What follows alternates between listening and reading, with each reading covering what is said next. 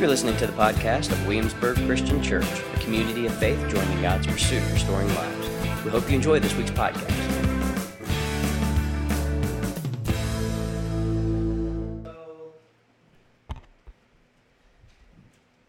It's cold outside. It is cold, and I'm glad to be inside. Because last night, 3E Restoration had our celebration, our yearly celebration. Woo! Oh yeah, look at y'all. I like it, look at y'all. Yeah. And it was cold last night. It was nasty cold. I just now started to feel my toes this morning. But I got to tell you, in about the Sunday after Easter, we're going to take Sunday, and I want to make sure that I want to encourage you strongly to be here for Easter Sunday for obvious reasons, because that's the highest day of the Christian calendar. It's the day we celebrate resurrection. And that is where all hope ends and all hope begins, is in the resurrection of Jesus. And then that next Sunday, we're going to be together as a church family in a very unique way. We're going to show a movie during our gathering. We're going to show a film. And the film is entitled Only Us. And it is a film that features Jen and her heart and God, and features also this community as a whole. As we came around our neighbors living through social displacement, Jen's story is woven throughout as the key story to spark our imagination as she opens her heart to us to tell us her story. But then you're going to see how God has moved in all of these different organizations. And you may be wondering, especially if you're new here, why would we take time on a Sunday to do that? Because everything we're going to see in that film grew out of this church. Everything. 3E grew out of your faithfulness, out of the faithfulness of people who are no longer here, who've gone to be with Jesus, out of the faithfulness of this church and God's generosity and hospitality extended through this congregation.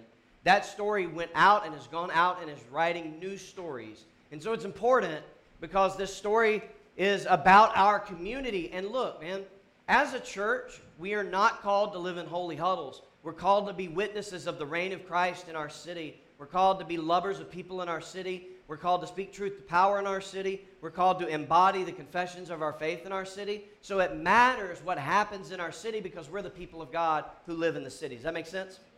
And if you read your Bibles, Isaiah 61, Jeremiah 29, Luke 4, make it go on, and how the Bible says that God plants people in a place so they can bear witness to the love of God and presence in that place.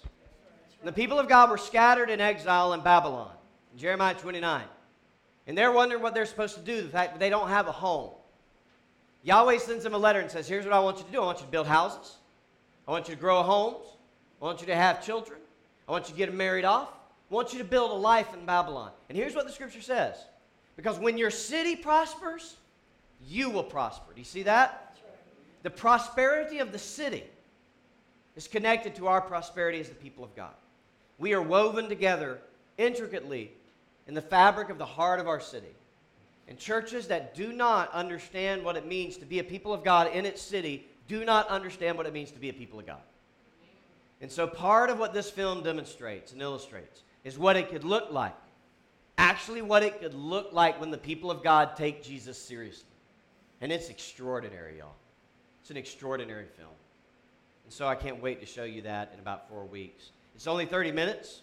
It's shorter than half the sermons I preach. So you'll feel really good about that. All right. If you have YouVersion apps, you can go there. So our faith is filled with paradox. Everybody say paradox. Paradox. All right, so here's what paradox is. You may be wondering, what do you mean? Paradox is, according to the dictionary, because I just want to be kind of clinical, a seemingly absurd or contradictory statement, which when investigated may prove to be founded or true. In other words, it's a word, it's a sentence, it's a phrase that sounds absurd and like a contradiction. But if you sit with it long enough, or if you try it out, it actually ends up being true. That's paradox. Our faith is filled with paradox. Let me give you an example. Matthew chapter 5, verse 6, Jesus. Blessed are those who hunger. John chapter 6, verse 35, Jesus. No one who comes to me will ever be hungry. Romans chapter 3, verse 28, a person is justified by faith apart from works of the law. James chapter 2, verse 24, a person is justified by works and not by faith alone. Which one is it? Matthew 11:30, my yoke is easy Matthew 7:14, how difficult the road that leads to life. Matthew 5:16, Jesus, let your light shine before others so that they may see your good works. Matthew 6:1, be careful not to practice your righteousness in front of others to be seen by them. Matthew 7:1, do not judge. John 7:24, judge according to righteous judgment. Which one is it? Proverbs 26:5, answer a fool. Proverbs 26:4, don't answer a fool. That's my favorite one. We're going to be caught in the dilemma. Do I answer you right now? Do I not? Because you're a fool. And I'm trying to figure out what to do. What's the Bible say? I'm not sure what the Bible says. Paradox, our faith is filled with it. And paradox creates tension. Everybody say tension. Creates tension. And Jesus himself is a paradox. He's fully God and what? Fully man. And then Jesus teaches in paradoxes, right? These contradictory sounding statements that when tested prove to be true. But on the surface, in its first hearing, it sounds contradictory. So number one, this is why we can't do shallow readings of the Bible. You with me? We can't do shallow readings of the Bible. Because when we do shallow readings of the Bible, we don't live in the paradox. We may resolve something that God didn't even mean to resolve. Jesus began his ministry by stating a set of paradoxes in the Sermon on the Mount. And we hear it when he says, blessed are the poor in spirit, for theirs is the kingdom of God. Blessed are those who mourn, for they will be comforted. Blessed are the gentle, for they're the ones that are going to inherit the earth. He didn't say, blessed are the powerful, for they'll inherit the earth. That's how the world works. It's not how the kingdom works, and that is a paradox. In Matthew chapter 10, verse 39, Jesus says, whoever finds his life will lose it, and whoever loses his life for my sake will find it. Jesus went on to teach that if we want to be first, we must become last. That if we labor, we'll find rest. That if we give, we will receive. That if we become fully loyal to him, we actually become liberated in him. He said that something as resolute and resolved as truth is actually capable of setting us free. And if we want to live, we must be willing to die, figuratively and literally speaking. The apostles even leaned into these paradoxes in their writings because they wanted to help the church understand, it seems, the gospel of God's kingdom and King Jesus and the tension that can create. Even the apostles said, we see unseen things. We conquer by submitting. We rest under a yoke. We reign by serving. We're made great by becoming small. We're exalted when we are humble. We become wise by being fools for Christ's sake. We are made free by becoming servants to all. That'll preach in and of itself. We gain strength when we are weak. We triumph through defeat. We find victory by welcoming our struggles. That'll preach. We live by dying. Apostle Paul in 2 Corinthians chapter 6, verse 8 through 10, he said that he and his co-workers were, and here's the text, genuine yet regarded as impostors, known yet regarded as unknown, dying and yet live on, beaten and yet not killed, sorrowful yet always rejoicing, poor yet making many rich, having nothing yet possessing all things. Are you disoriented? He even said that when he was weak, what? He was strong. There are many things we could say this morning and any other time we gather across kitchen tables or in a gathered space like this about the paradoxical nature of our faith. But one thing I want to say today is that the paradoxical nature of our faith demonstrates how the wisdom of God can run contrary with the wisdom of the world. Sometimes God's wisdom resolves conflicts and contradiction, and other times God's wisdom leaves us with tensions that we have to just manage. In a society defined by fast food, live streaming, same-day shipping, clear-cut categories of belonging and distinction for humanity, ideological understandings that generally leave you with 2 or maybe 3 choices, all of this makes it difficult to embrace and hold complex truths and tensions. We have a hard time holding them. It's hard to take the time to meditate before giving a hot take, wrestling with Scripture rather than looking for easy answers, and engage within biblical community that might challenge me rather than go to those who will simply affirm me. But this tension is where wisdom is found. And this tension is where the wisdom of God is revealed. In Christ, God comes to the world speaking truth, but he speaks truth relationally. Everybody say relationally. Here's why that matters. To speak truth abstractly in propositional statements of kind of fact doesn't create any tension. But when you start speaking truth relationally, now that creates tension, because the core tenet of our faith is love, and love always creates tension. Love doesn't judge, but yet it's quick to judge. Why? Because when you love somebody, you're not going to let them live a life that's going to hurt themselves. So you're going to speak truth, but yet you're going to not judge in the way the world might judge. Does that make sense? When Jesus speaks truth, he speaks it relationally, because he speaks in terms of truth, in terms of our relationship with God. That's a relational truth. That's why Christianity isn't facts to be believed, but convictions to be lived. When Jesus speaks truth, he speaks truth that are neighbor-to-neighbor relationship truths. All of this creates tension. So we may have a clear understanding of the truth of morality, but when it's put in flesh and it's lived by someone in bodily form, and we look at that, we can't come so hard at that because we remember our primary ethic of love, and that creates tension. Does that make sense? And it would be so much easier if the church would understand this, because when our society debates the poor, and I'm doing this because I don't call the poor, people living through poverty. When society debates these social or so-called, I'm going to say so-called moral issues, society has binaries in mind, this or that, right or left, right or wrong. And though there may be a right or wrong, and I believe in a right or wrong, the humanity of the person in front of you creates the tension. At least it should. And then you go, what do I do with that? And that's the tension. What do I do with that? That question pushes us to the Lord.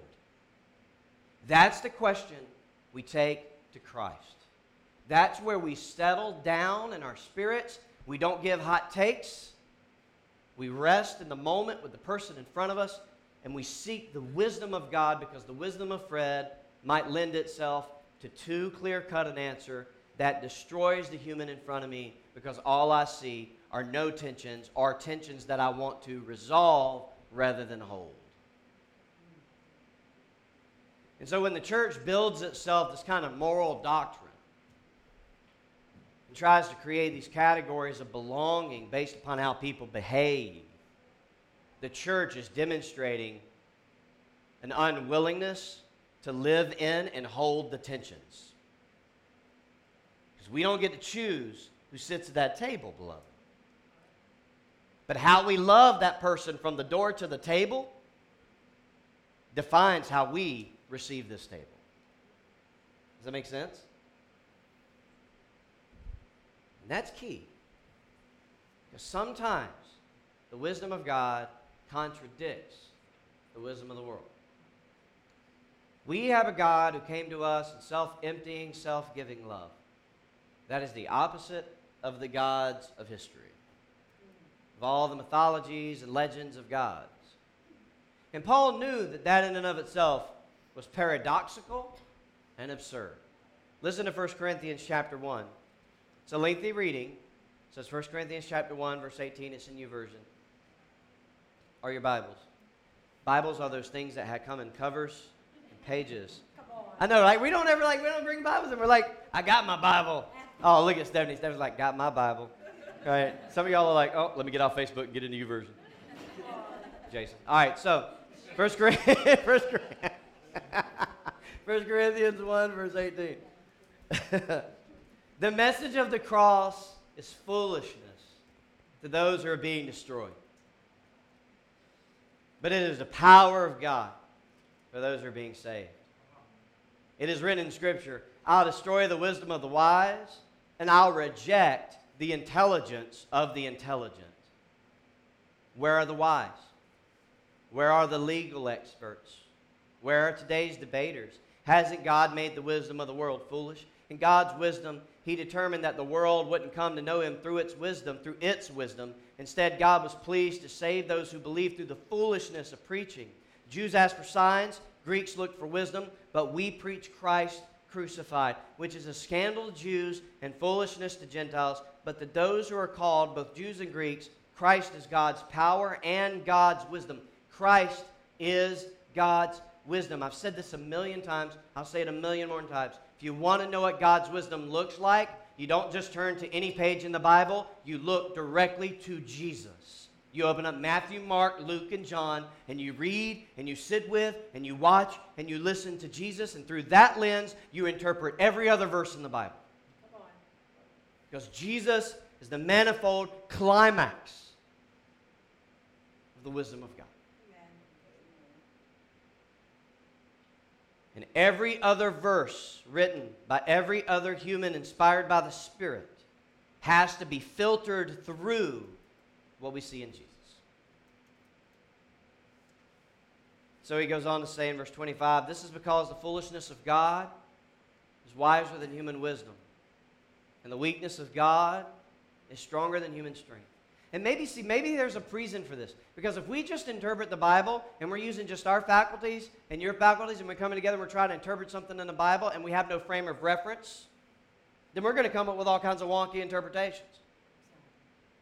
Does that make sense? Like we're going to start thinking we could be pro-life but support violence. That's where this goes.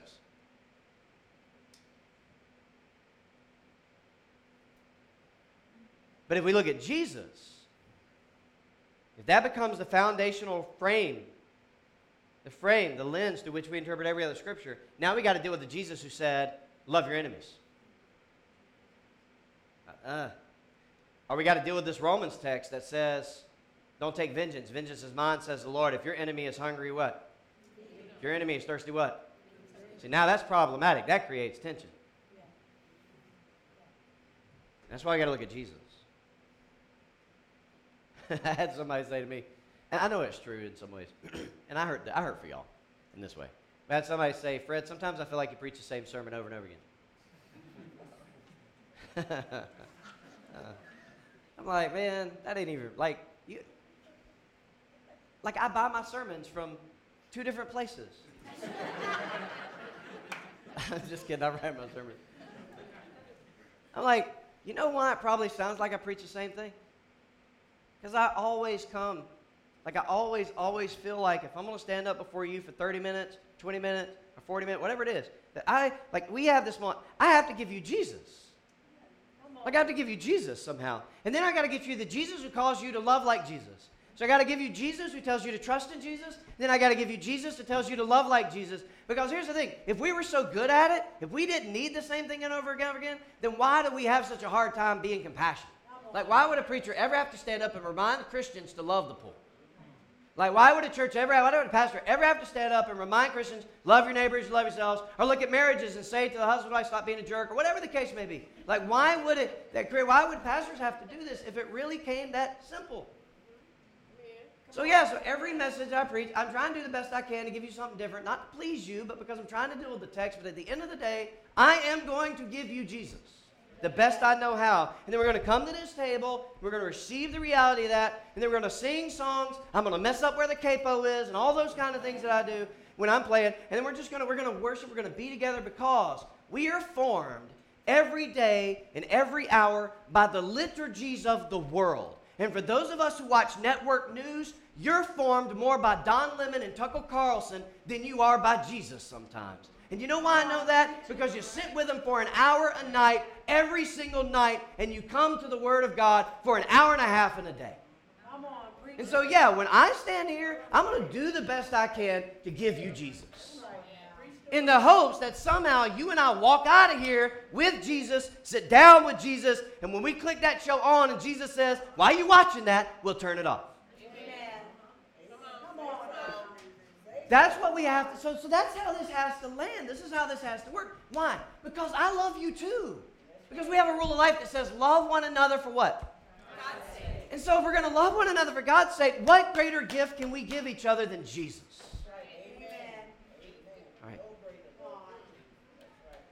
Back to my notes. Come on. Come on, Brad, preach it. So Paul reminds us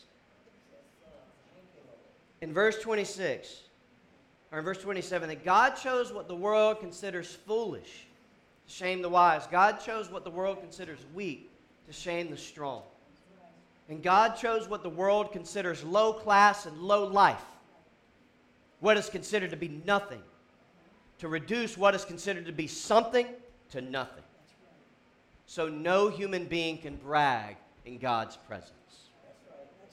It is because of God, Paul says, that you are in Christ Jesus, and He became wisdom from God for us. Everybody say, God for us. God for us. Sometimes we got to remember that, because I think sometimes it's easy to forget.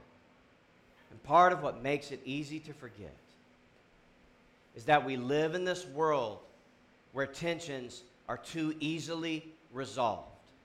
And we are called to hold these tensions. And these tensions unsettle us, and they make us ache sometimes. They disturb us. They disorient us. When I'm sitting there watching that show as if Jesus were with me, that creates tension. When I want to say what I want to say to my neighbor, even though it'll make me feel better, but Jesus would say something else, that creates tension.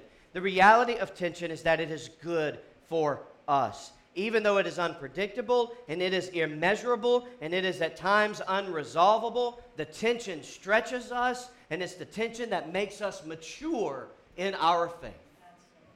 Because we aren't going to be measured in how we love people by how we answer Bible questions in Bible Bowl type formats.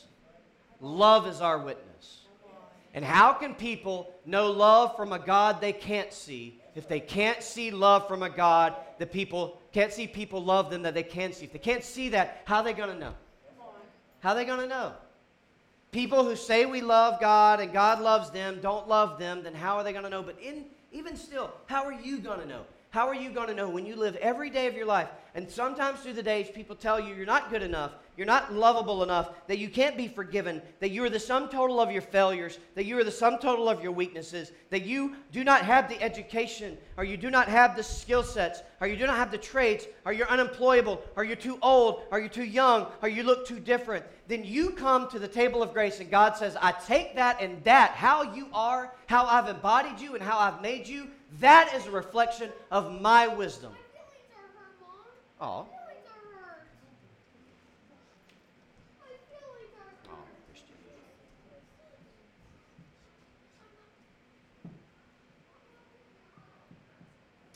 Let's pray for that sweet boy. God be with Christian, whose feelings are hurt. May he know your love and peace. I heard this morning how he calmed the spirit of another child down. So, Father, would you calm him down too? In Jesus' name, amen. You, beloved, you are the expression of the manifold wisdom of God. You ever thought about yourself that way? When you show people the love and reign of Christ, you become a signpost of God's wisdom in the world. And your embodied witness bears witness to the Christ, who is the supreme wisdom of God in the world. And so I want to do something I don't always do.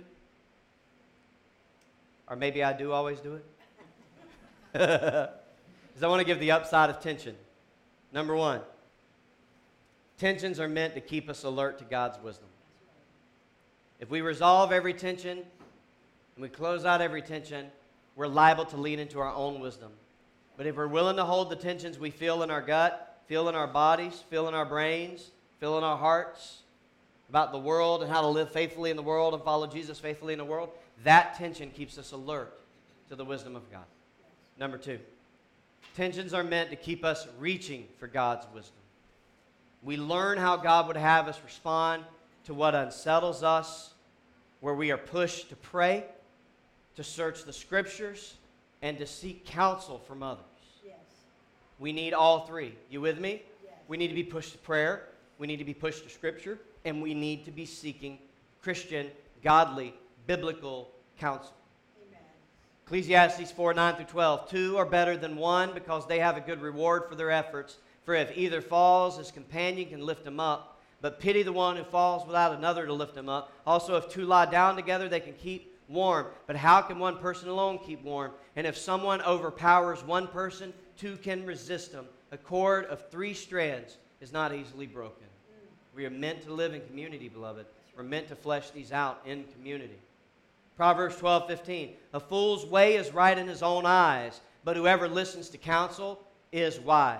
Beloved, a lot of times I hear from Christians say, well, I've been praying about it in this decision I'm going to make. And then I say, have you sought counsel from anyone within your faith community on it? Anytime the answer is no, I want to pause. I want to invite you to pause. Now, here's the thing. Here's why I think it matters that you seek community in this church. Because we have a rule of life. Let's say it. Love one another for God's sake. Guard one another's backs. Protect one another's personal values. Believe one another's motives. Sing one another's praises. We have a commitment to each other. I'm not saying other Christians outside of the fellowship don't. I'm good. Like, please, seek the brothers and sisters of Christ. But specifically here, we have a common life that we've embraced. So we should have a mandate within this faith community to love each other enough to tell each other the truth. Amen. Right? To have to work this out. Right. Proverbs 15:21-22. Plans fail when there is no counsel, but with many advisors they succeed. Proverbs 19:20. Listen to counsel and receive instruction so that you may be wise later in life. Yes. Beloved, we need to seek counsel. We need to be pushed to prayer. We need to be pushed to Scripture. That's how we hold the tension. And we do that in community because, number 3, the upside of tension is that it keeps us pursuing God's wisdom together rather than alone. And here's the major point of what I'm trying to say, and then I'm about to close it up. Is that the beauty of being a community of difference, diffferents, a community filled with differences and diversity and experiences and ideologies and points of view, the beauty of that is when we seek counsel from within this body, as we are wrestling with the purposes of God, we're going to be pushed into tensions naturally. Because I don't live in your body and I don't experience things the way you do. I don't have your story. When I make room for your story to be heard and you make room for my story to be heard and LaTanya's story to be heard and Robin's story to be heard, and we come into this and we're trying to flesh this out together, we're having to listen from people's different perspectives. We're having to take in different points of view. And that in and of itself can create tension. We can't be an affinity group that thinks the same way, votes the same way, acts the same way, because that's not going to be the expression of the manifold wisdom of God. That's just going to be a social club that keeps us comfortable. But if we are the people that makes room for the differences among us, and we learn then to submit those differences at the table, it is possible that the wisdom of God will shine from our lives like a light in a dark world. Yes. And that is why we need each other, and that is why we need the differences that are among us. And out of those differences, when unity flows out of those differences, then the society we live in has no choice but to wonder how. And then that becomes our witness. You with me? That becomes the witness. If we can't do that well, then we have a little witness. We'll have just little witness in the society. But if we do that well, beloved, we will have a witness and we'll be able to trust God with the consequences. Amen. But we need each other. We need to live in the tensions because that is how we discover the manifold wisdom of God from among us through the Christ who is within us, working through us. And we know this is true when we come to this table. We come to this table every week, and we remember that though we are marked by the differences, we're marked on our bodies with our skin and the texture of our hair and our body shapes and sizes. We're marked on our birth certificates. We're marked in some ways in our bank accounts. As we are marked by these differences, we remember that these differences find their resolution. These differences find their resolve in our common identity at the table. In the world, you may be a lot of things. You may fit a lot of categorical descriptions in the world. But at this table, you're a child of God. In the world, you may fit a lot of categorical descriptions. But at this table, you're my brother and sister. We remember our common identity at this table. And that gives us the courage to reorganize all the identities that come with our bodies in our society. We can embrace then those secondary identities fully because we've embraced our primary. We don't get to do away with the secondary because we address and embrace our primary, because the world doesn't work that way. And God didn't make us that way. You're listening to the podcast of Williamsburg Christian Church, a community of faith joining God's pursuit of restoring lives. We hope you enjoy this week's podcast.